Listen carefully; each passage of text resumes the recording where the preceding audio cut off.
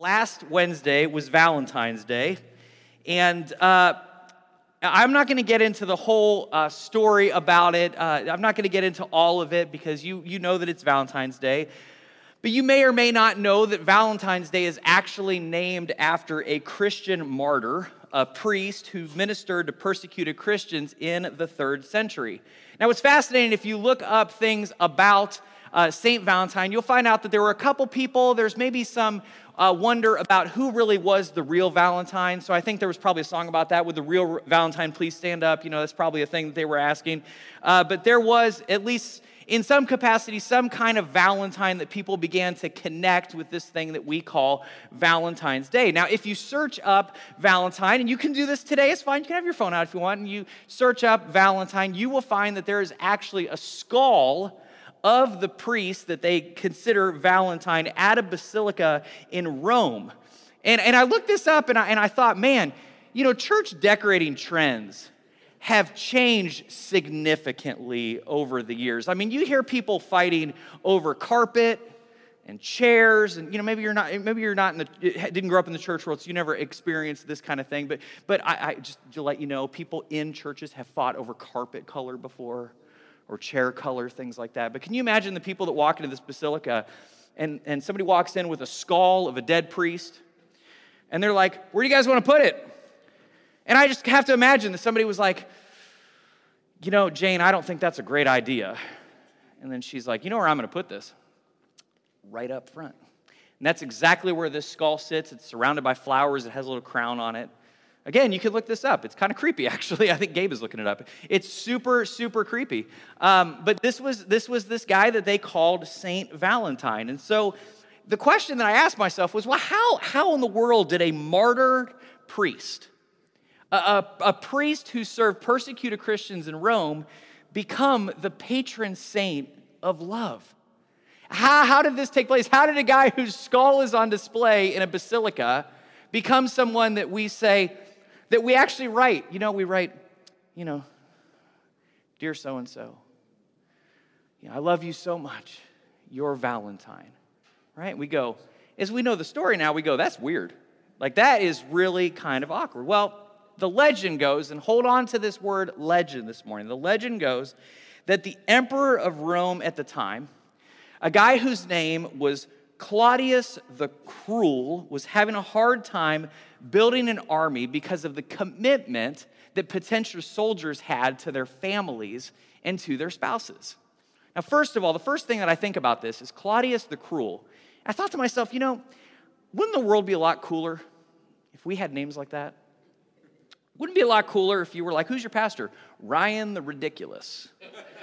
Like, I think, right? Like, I think that would be super cool. And like, you could be like, Matt's a drummer, right? You could be like, that is Matt, the metronome, right? And people did this all throughout like music, right? If you watch Blues Brothers, we watched Blues Brothers tonight with Emily, and like they all have crazy names, right? Something guitar, something or other. I forget. What is it? Yeah, Mad Guitar Murphy, right? And like all these guys that have these cool names, like I think we should do this, right? Like, I like it. So from now on, if you want to introduce me, don't call me Pastor Ryan. I don't like it. Just call me Ryan the Ridiculous, and we'll just be just fine. So keep it PG, but whatever helps. So this guy is Claudius the Cruel. Now these guys that he's trying to recruit to the army, they don't want to go out to war. They have this commitment to their spouses. They have commitment to family. And so Claudius does the most incredible thing. He actually banned marriage. Again, this is how the legend goes, that Claudius the Cruel is like, I need these people in my army.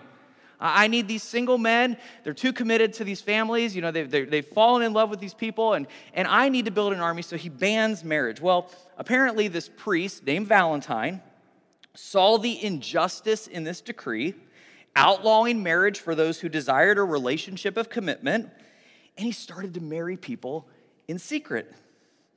And then this protest of love was discovered, and Claudius ordered Valentine dragged to the gates, where he was beaten, and then he was beheaded, which is why his skull can sit free from his body. He was beaten and he was beheaded on February 14th. And then it is thought that this legend led to eventually the English poet Geoffrey Chaucer to eventually popularize this connection of love to the day that we call Valentine's Day.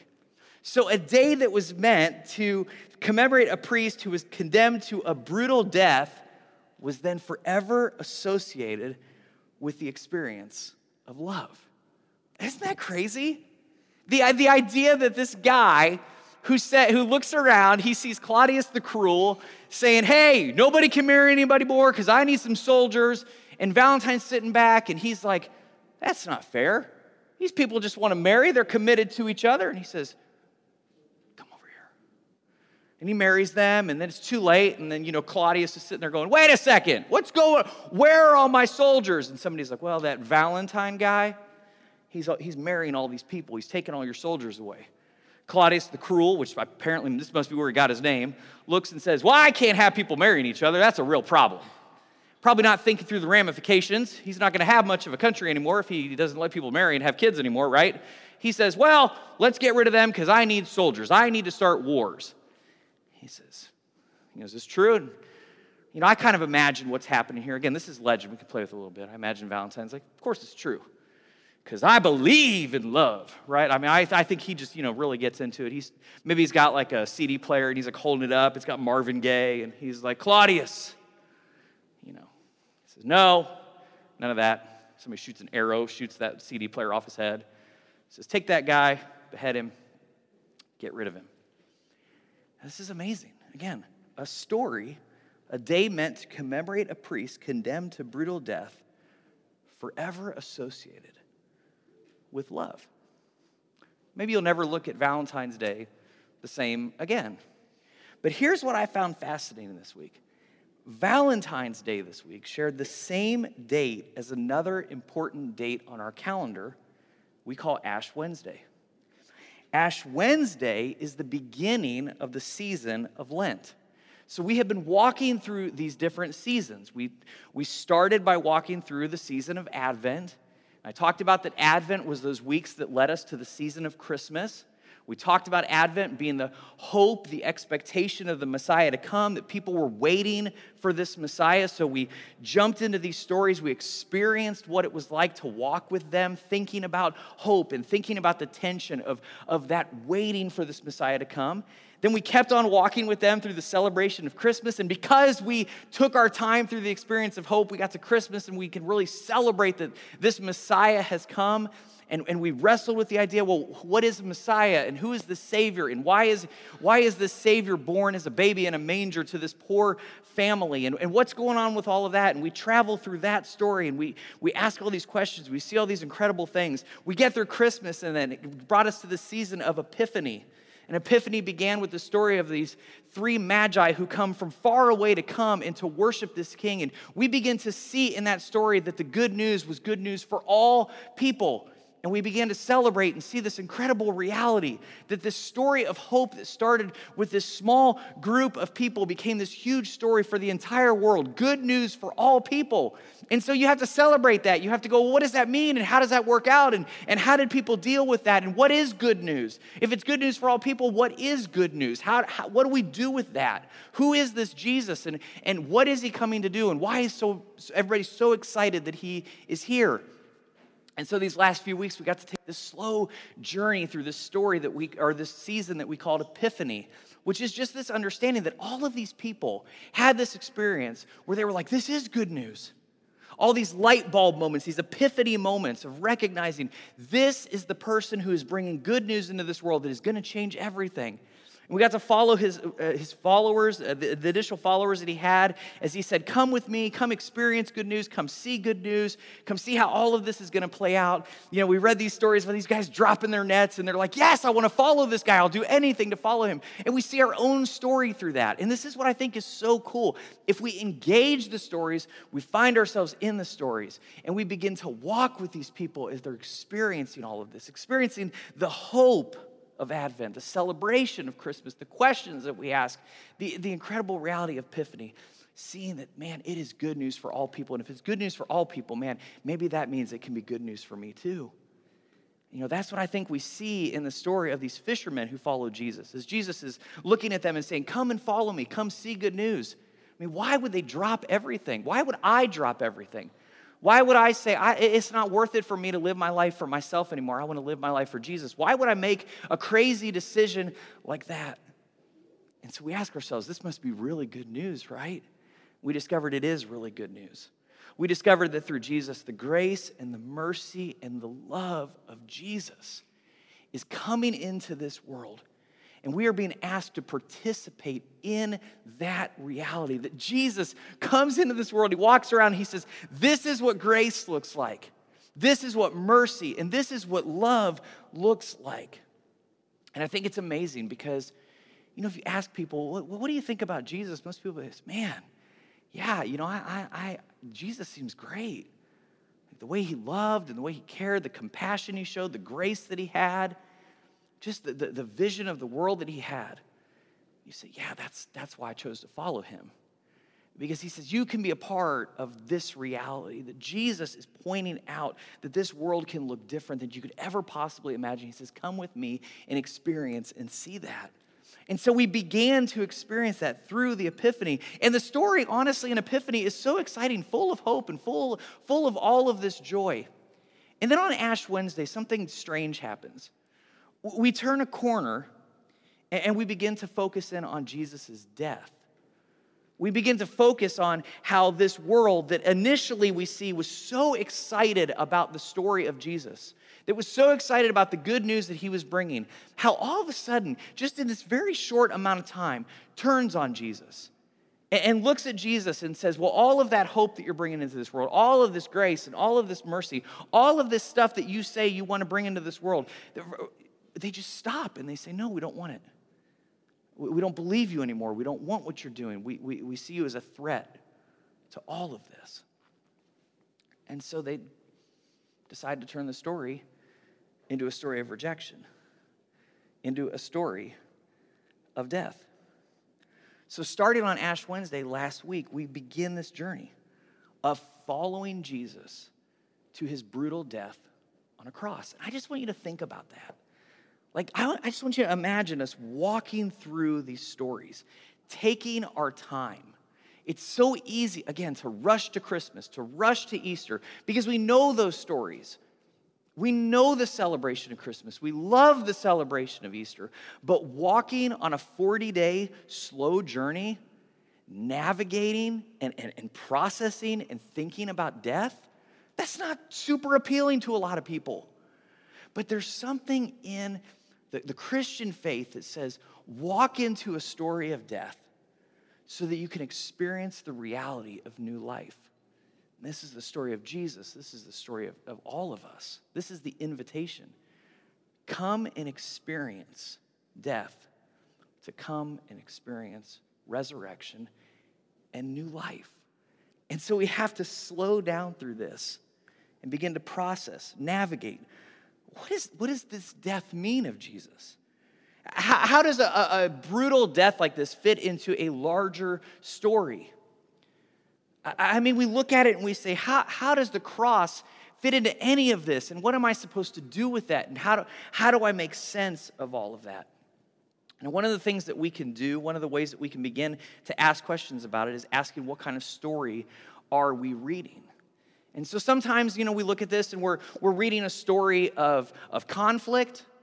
We see Jesus bringing into this world a certain kind of message, a certain kind of way of being, and so we see conflict taking place between people. We see a story where his teaching is accepted and then his teaching is rejection. So we're seeing this sort of story of rejection taking place. But ultimately, as we dig into the stories, we get deep into it, we see that this is a story of God's love. And so then we have to, again, start asking more questions. How is God's love represented by a cross? How is God's love represented by death? And we've already seen that that's possible. Somehow in the story of St. Valentine, we saw that love can be mixed up with death.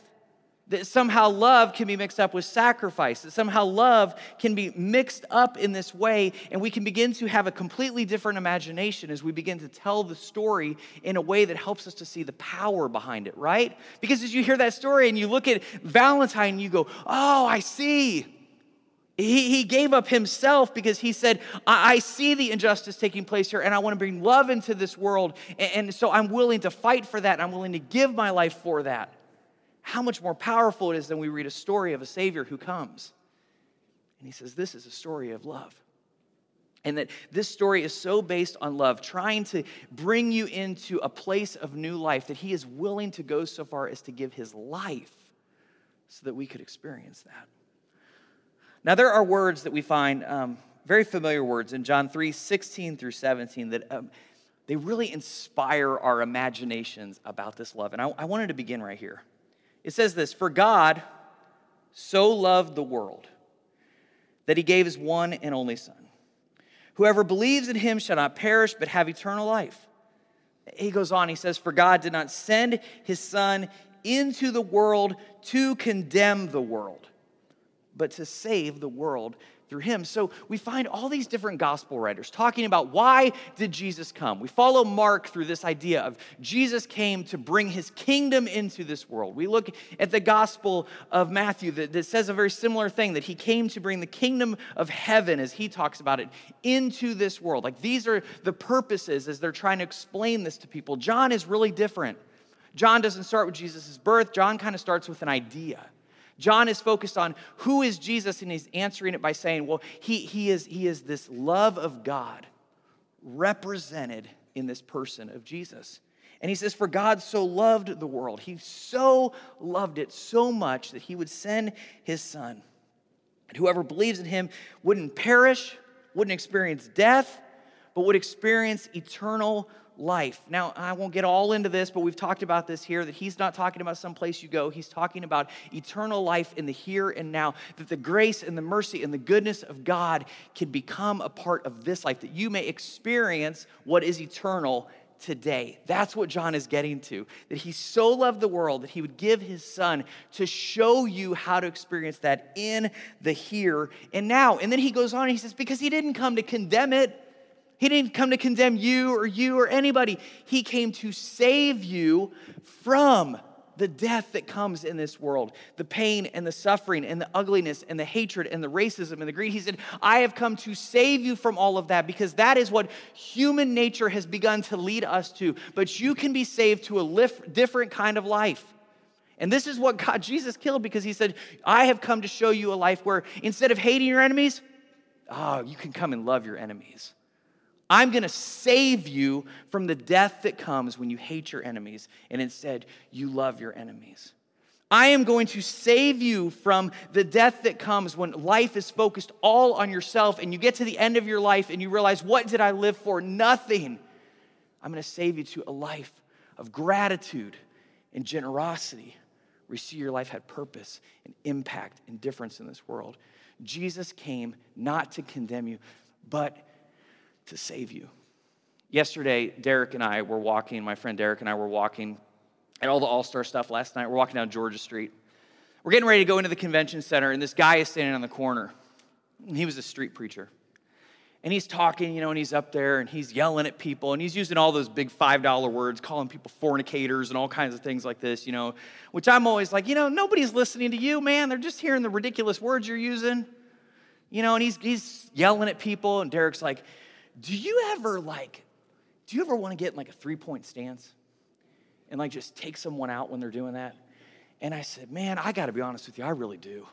I said, I want to tell these people, man, you don't know how hard you are making my job, because you are telling everybody that Jesus came to condemn everybody when the scriptures don't even say that. It says that he came to save everybody. And if you would do your job, you would tell people about the goodness and the life found in Jesus instead of yelling all this nonsense at everybody. I didn't do that because we went inside and I felt like I didn't want to get arrested that day for doing that. I wouldn't encourage you to get arrested for knocking somebody out who's teaching a gospel like that. But that is a false gospel, a gospel of condemnation that leads us to judge and hate other people is a false gospel. Good news, good, true, good news leads us to a place of love, because that's who Jesus is. Now, we could stop here, but to fully understand why this text is so powerful, why it is so meaningful that John tells us something like this. For God so loved the world that he gave his Son. To understand why this is so incredible, so powerful, such a huge moment in time. I just want you to see this as like a huge moment that just sort of splits everything, that just sort of is this verse is important to us, but I want you to see it as this verse that just absolutely changes everything. To understand the power of this verse, to understand why this idea is so powerful, I want us to back up. And I want us to back up to one of the earliest stories that was ever told about God. Because in this story, we're going to discover why the idea of God's love for this world found in Jesus is so powerful. We're going to see why God's love on display on a cross changes everything about our understandings. We have to start earlier. To do that, we're going to go to one of the earliest God stories ever told, found in the book of Genesis. Listen to this. It says, this is the account of Noah and his family. Noah was a righteous man, blameless among his people of his time, and he walked faithfully with God. Noah had 3 sons, Shem, Ham, and Japheth. Now the earth was corrupt in God's sight and was full of violence. I want you to remember this. This is key. Now the earth was corrupt in God's sight. It was full of violence. God saw how corrupt the earth had become, for all the people on earth had corrupted their ways. So God said to Noah, I'm going to put an end to all people, for the earth is filled with violence because of them. I am surely going to destroy both them and the earth. So make yourself an ark of cypress wood, make rooms in it, coat it with pitch inside and out. This is how you're to build it. The ark is to be 300 cubits long, 50 cubits wide, 30 cubits high.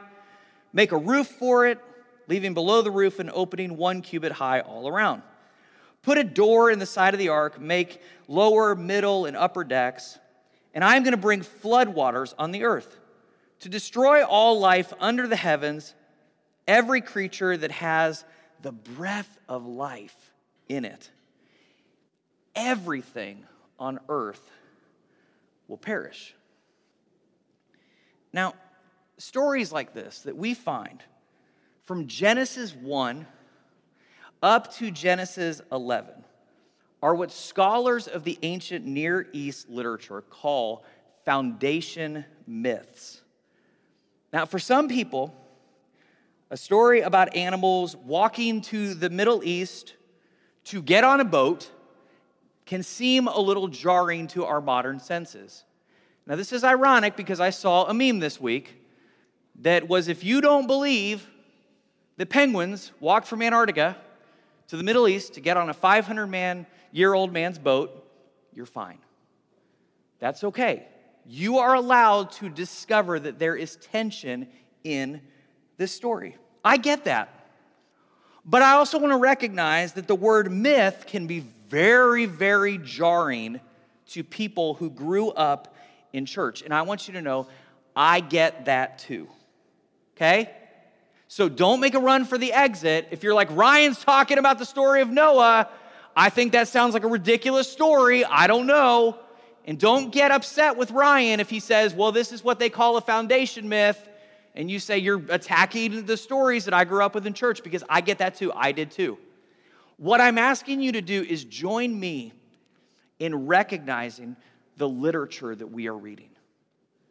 We are all going to have to get a little uncomfortable with this story today, because missing the point of the story is way worse than feeling a bit uncomfortable.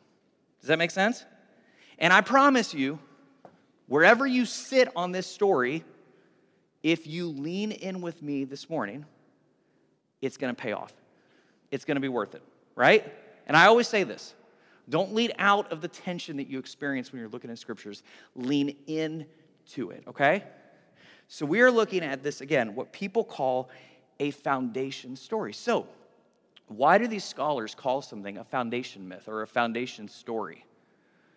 And why are scholars looking at this, and why are they looking at all of this literature that they find and saying things like this? Well, the interesting thing about it is that foundation myths are found throughout cultures all around the world. All around the Middle East, all around the ancient world, all around our world are these similar stories. Many of them overlap. Stories about creation, stories about floods, stories about destruction. And it's important for us to talk about this because we are raising a generation who has more knowledge available to them than ever before. They are discovering, where some of us discovered much later, that, wow, there are similar stories like this that exist that we find in the Bible. And so what I want to do is I want to help our students and I want to help all of us to recognize that you are going to find similar stories. All you have to do is Google the word flood myths. I couldn't do that when I was a kid. I just went to church and there was a nice poster board that people put pictures of animals and boats on, and we just told the story. But the difference today is we have this incredible amount of knowledge before us. So the first question is, what do we do with that? How do we understand now what was happening in the ancient world, and why are all of these stories there? Now, the first thing we recognize when we read some of these scholars is that the focus of the stories was not on the literalness of the story, but telling them about the God that they followed. So the first thing we see is, regardless of the story, whether it's the story of Noah, whether it's the story of Gilgamesh, whether it's the story, you can literally just look up flood myths on Wikipedia, and there's a huge list. They are functionally doing the same thing. Creation stories. Again, Adam and Eve. There are different creation stories. There's stories about the world being born on the back of a turtle. These are foundation myths for these cultures. And the point was not, was the earth born on the back of a turtle? The question these people were asking was, how do I relate to the God who created all of this? What do I do with my experience of things that I do not understand? And what does that mean for this God and my relationship to him? And again, this was important. The ancient world was a polytheistic world. Everyone had their own God. So people are sitting around going, well, what's so special about your God? And guys, this is no different than living in a postmodern world. When you say, I follow Jesus, everybody says, what's so special about Jesus?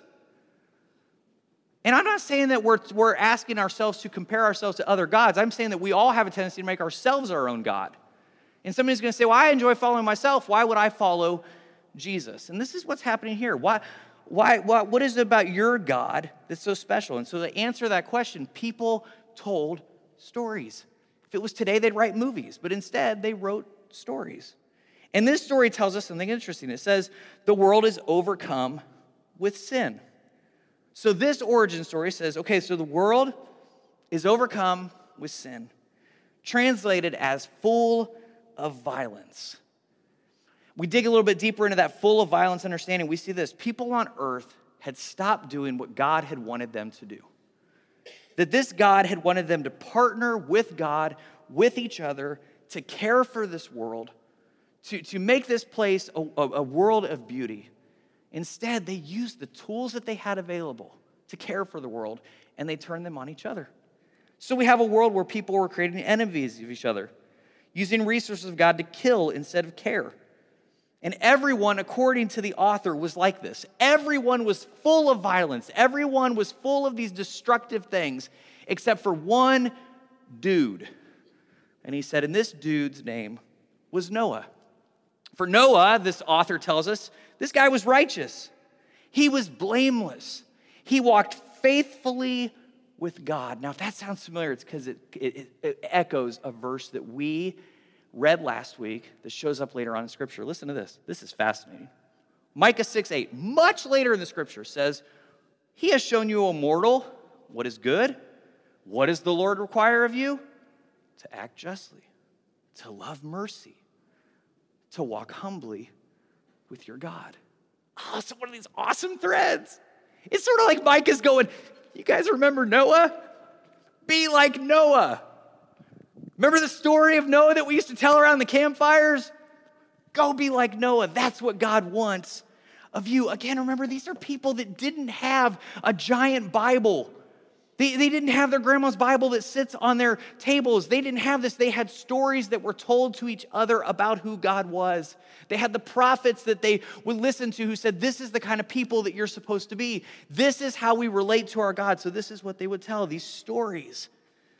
So this description of Noah, he's righteous, he's blameless, he walked faithfully. And here's what's cool about that. right away, if we know the other, again, we have to be comfortable recognizing that there are other flood stories.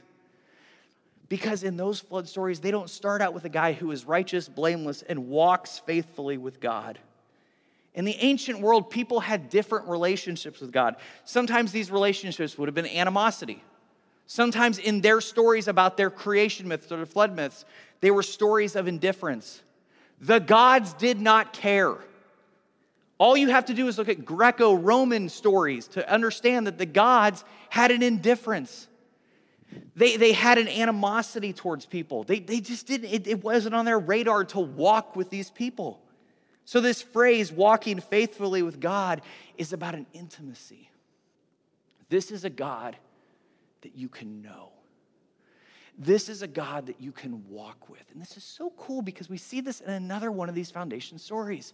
It says that God walked in the garden in the cool of the day.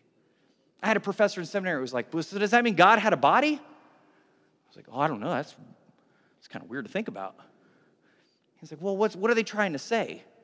Well, they're trying to say there was an intimacy. You could take a walk with this God. You can know this God. Can you imagine the people sitting around the fire? You mean I can know God?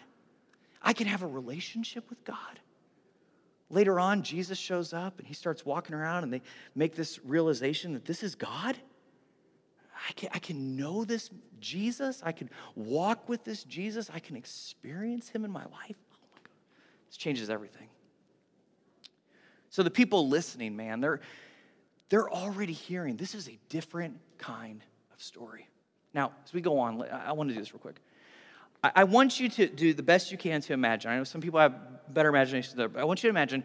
I want you to kind of imagine as we go now from here, sitting at this fire. People are telling stories about their gods. And you're sitting together with all of these different people. And you just imagine the storyteller. And he's like, can I go next? Yeah, you go. He's like, well, there was this guy. And the world was a mess.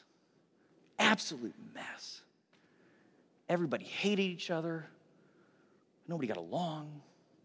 They were split into political parties. I don't know if that part's true. They couldn't get along. They could not do what was right because they were so angry all the time. And it was a mess. God said, this isn't the way I wanted the world to be. I wanted a world full of grace and mercy. I wanted a world of people where they cared for this creation, where they showed the kind of love that I have for them. Look what they've done. They've made it a huge mess. Except for that dude over there, Noah. So that guy, he's walking with God. He's faithful. He cares. All the people, man, you're on the edge of your seat. You're sitting at this fire and you're going, no. Because you've never heard about a God like this before. This is new. This is news. Well, then the storyteller, before they get any further, somebody's like, there can't be a God like that. I know these stories. These gods always make destruction. They always do stuff, right? He's like, all right, well, let's keep going and I'll show you. So he takes them back to a familiar refrain that they had heard in these other stories. He says, for 40 days, the flood kept coming on the earth. And as the waters increased, they lifted the ark high above the earth. The waters rose and increased greatly on the earth, and the ark floated on the surface of the water. They rose greatly on the earth, and all the high mountains under the high heavens were covered. He says, every living thing that moved on land perished, birds and livestock, wild animals, all the creatures that swarm over the earth. Oh, and by the way, and all evil mankind along with them. Now, it's okay when you read a story like this today to be like, I feel a little tension in this. I mean, we love the part about the animals and the ark. We paint Sunday school rooms with them. My daughter's got a Noah's Ark blanket. But you know, when we tell the story, I'm not like, don't you love this story about all these people dying under those waters? We just don't do that, guys, because that's the part that we get uncomfortable with. It doesn't feel like the God that we know. There's a tension there, and that is okay to feel. And do you know why that's okay to feel? Because that's the very same tension that the people felt when they were hearing this story.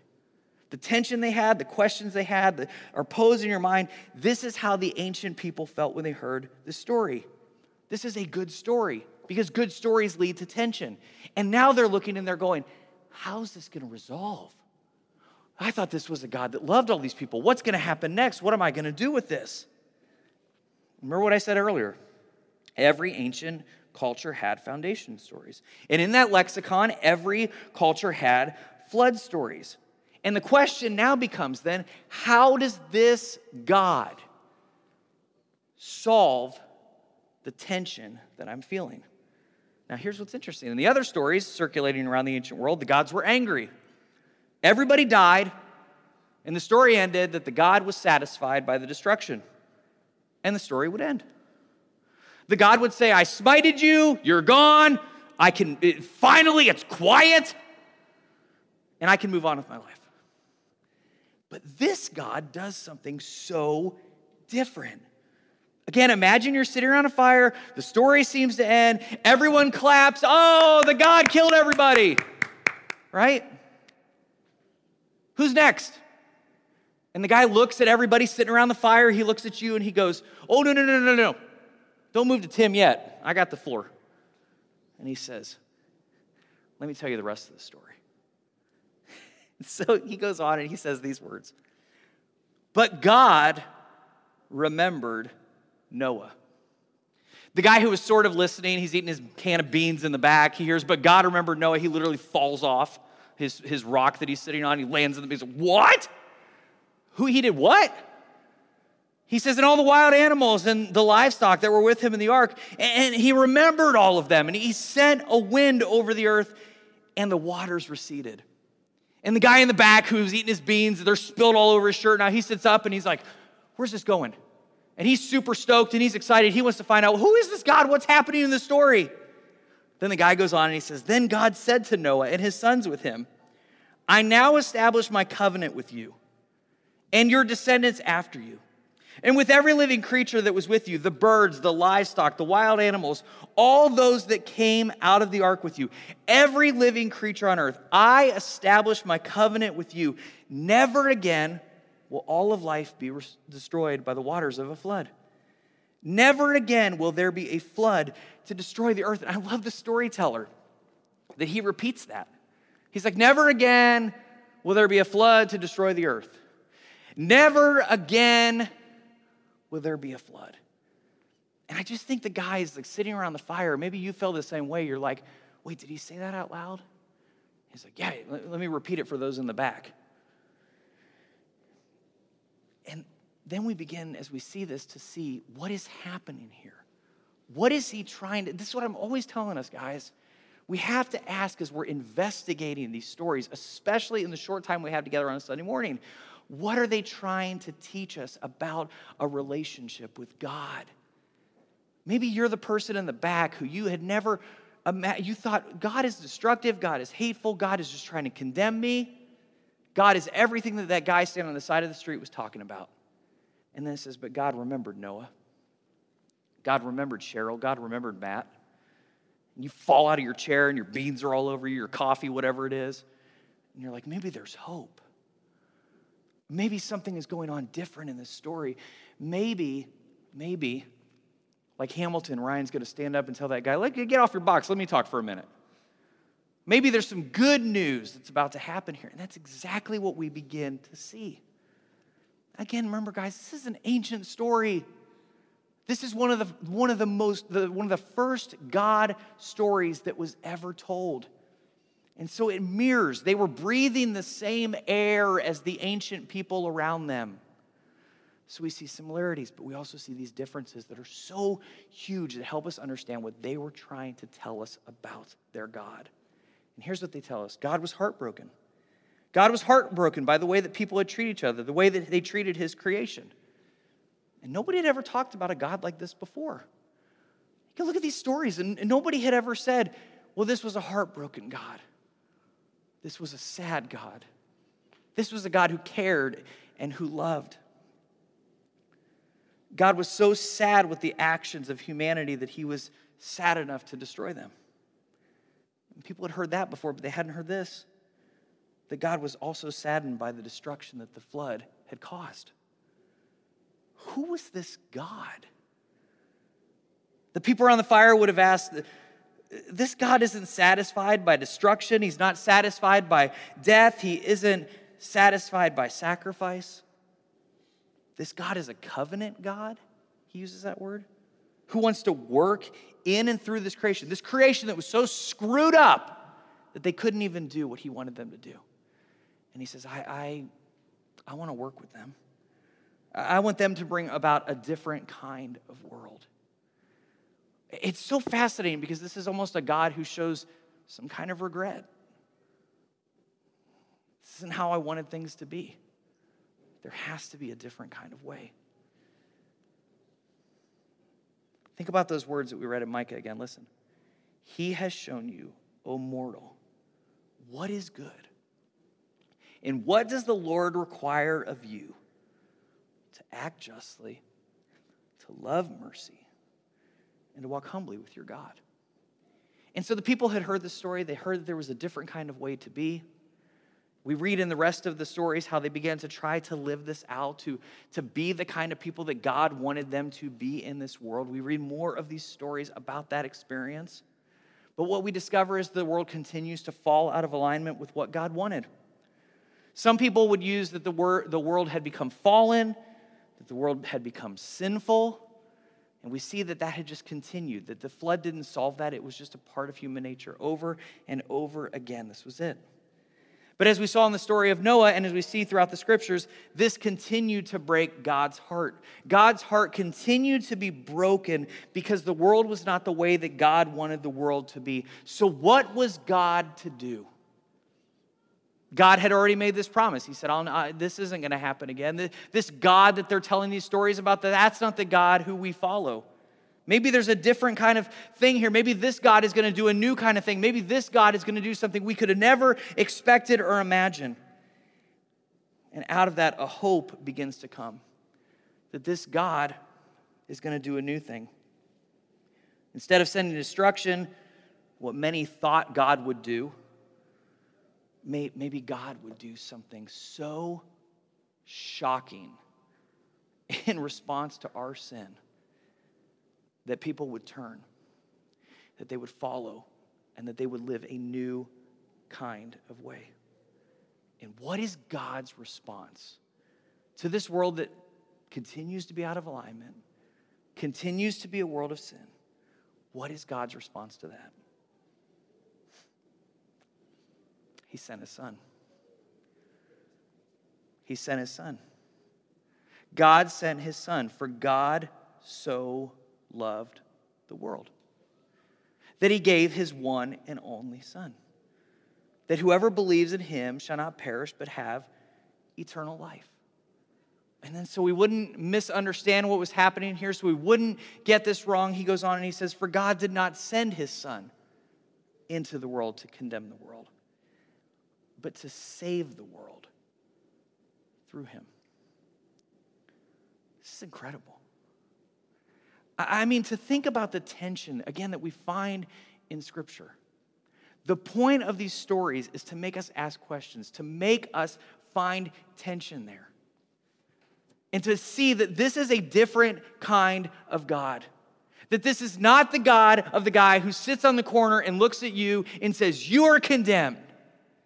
And the flood waters are rising. And you have no hope. This is a God on the other side of the corner telling a different story. That said, this is a God who loved you so